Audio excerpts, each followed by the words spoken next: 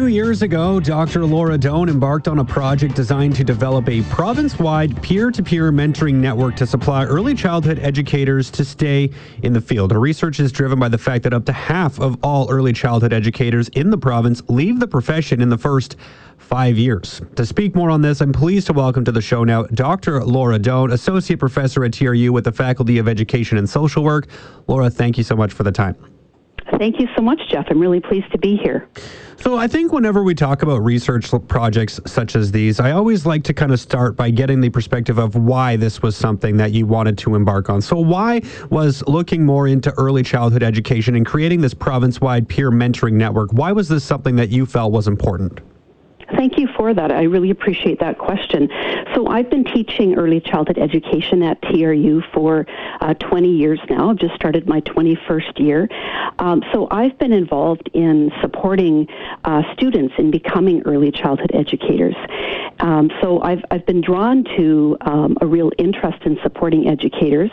And back in 2014, when I completed my doctorate, I did research across BC looking at the needs and experiences of beginning early childhood educators. And, you've already mentioned this stat that we lose up to 50% of beginning educators in the first 5 years of work. And as I'm someone who teaches in the post-secondary setting, I was really drawn to that statistic, wanting to know what actually is happening for beginning educators. Why is it that, I've got this classroom full of passionate, dedicated early childhood educators, but then within, the first 5 years of their work, up to half of them may not be early childhood educators anymore. So I was really drawn to finding out what was happening once educators left the post-secondary setting, and then looking at what are some things that we could put into place to support educators. And one question I do want to just kind of get some clarification on as well, before we dig into the research project itself here, but is there a difference between early childhood education and childcare? Because these two words kind of get thrown together as if they're the same thing, and I have my reservations that they're actually the same thing. Is early childhood education and childcare, are those really different things here? Because I imagine they are. Well, it's a good question, and I guess I can only share my perspective on it. But I see these phrases as being different phrases. But I think ultimately they do mean the same thing. Now, it perhaps does depend on who you're speaking to. I think in the past we would specifically only refer to childcare, but I think we've expanded that to if we look even across Canada, it's more early learning and care. So there's an understanding that there's care as well as learning that's happening. It's not just learning and it's not just care. So I don't know if that really answers your question or not, but for me, when I talk about childcare, I am also talking about early childhood education. So it's perhaps an expanded role. I think that sometimes there are sometimes in our society we can view childcare as being simply care, something that is a necessity, and it's just so that parents can work and children have a safe place to be. From my perspective, it's much more than that. It includes that. It does. We want to have a safe place for children to be, but it's also a place where children can have lots of different experiences, be in a safe environment, but a challenging environment, be in a place where their development is supported and encouraged. So. Okay. Yeah, no, a little too wordy, but no, I really appreciate that answer. Just because when someone says we got to have more childcare, I always just kind of think of that as babysitting or something along those lines, right? Just making sure someone's in a safe space. But when you talk about early childhood education, it's more about development and actually making sure they're learning and having positive experiences, as opposed to just making sure they make it through the day. So I just wanted to see from your perspective, sort of, if there was a difference between those two terminologies. With that being said, I guess okay, so you went about developing this peer network for early childhood educators to help them stay in the field. So with that in mind, why are people leaving the field? From your research and from your experience, why are ECEs leaving within the first 5 years? What is driving them out of that particular workforce? Okay, well, thank you for that. And first of all, I just want to acknowledge that there are many reasons at play for sure. Certainly, I've heard, and it will probably be no surprise to people listening, that I've heard from early childhood educators that one huge reason for leaving the field is the fact that they aren't compensated. They aren't compensated well for their qualifications. So, early childhood educators hold certificates, diplomas, degrees at the post-secondary level. They're certified through the ECE registry. Early childhood educators often hold multiple diplomas, post-diploma certificates, but they're not adequately compensated for the qualifications that they have.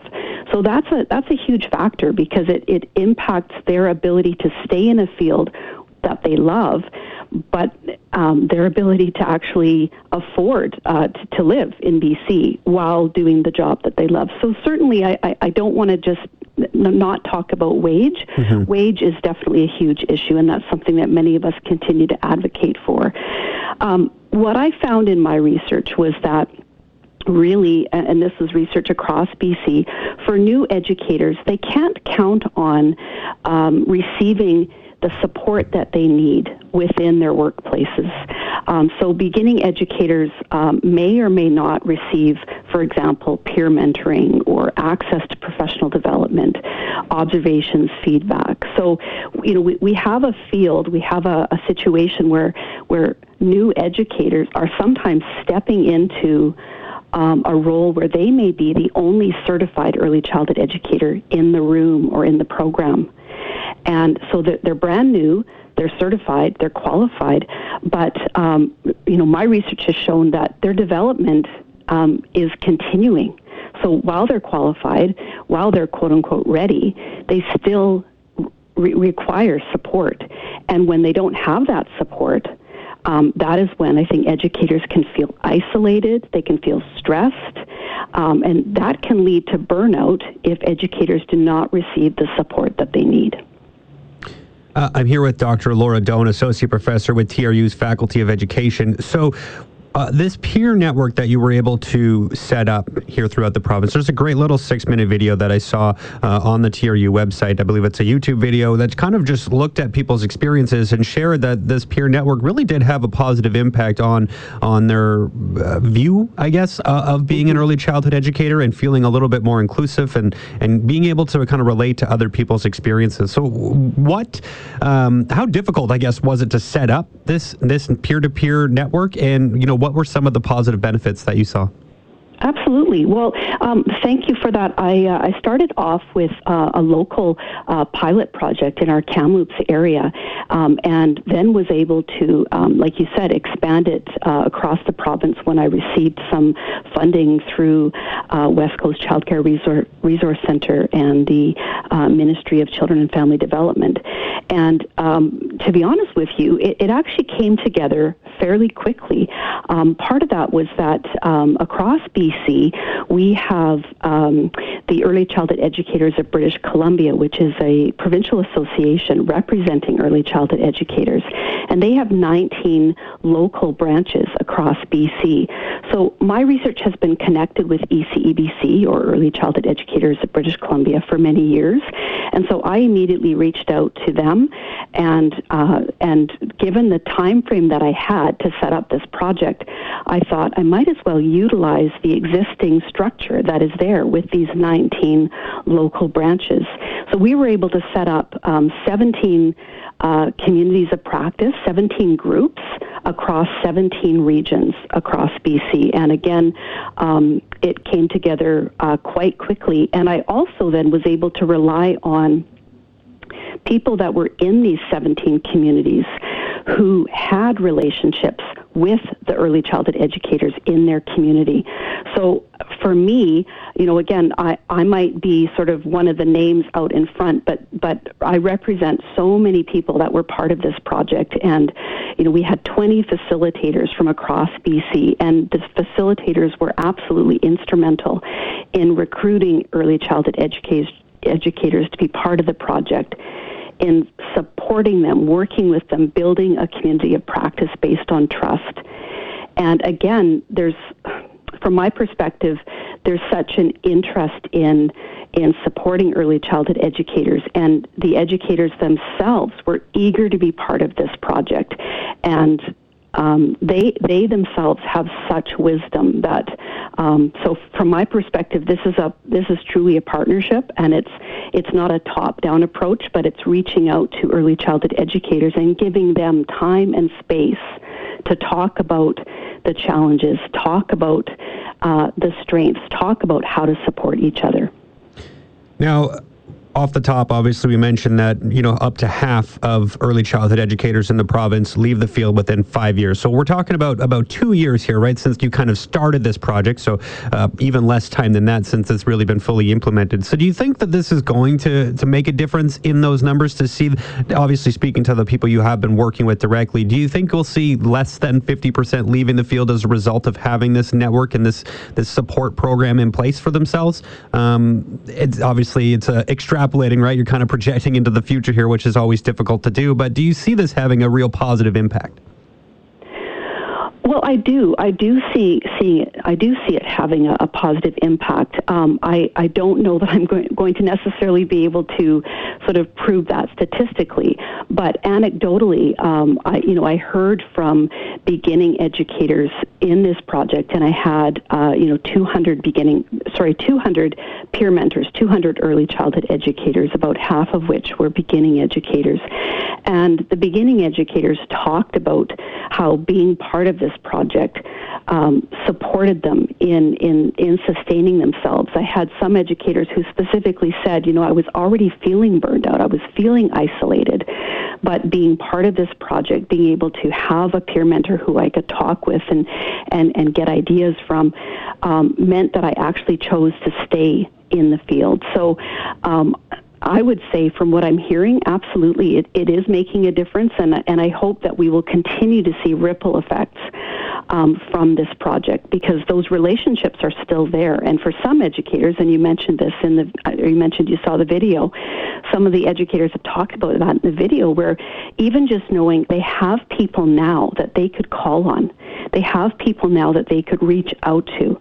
I think that sometimes educators find themselves in situations where they really are dealing with something completely on their own. They may be working independently, or they may just feel isolated and alone. And being able to reach out to someone and have that conversation, get some support, I think can make all the difference.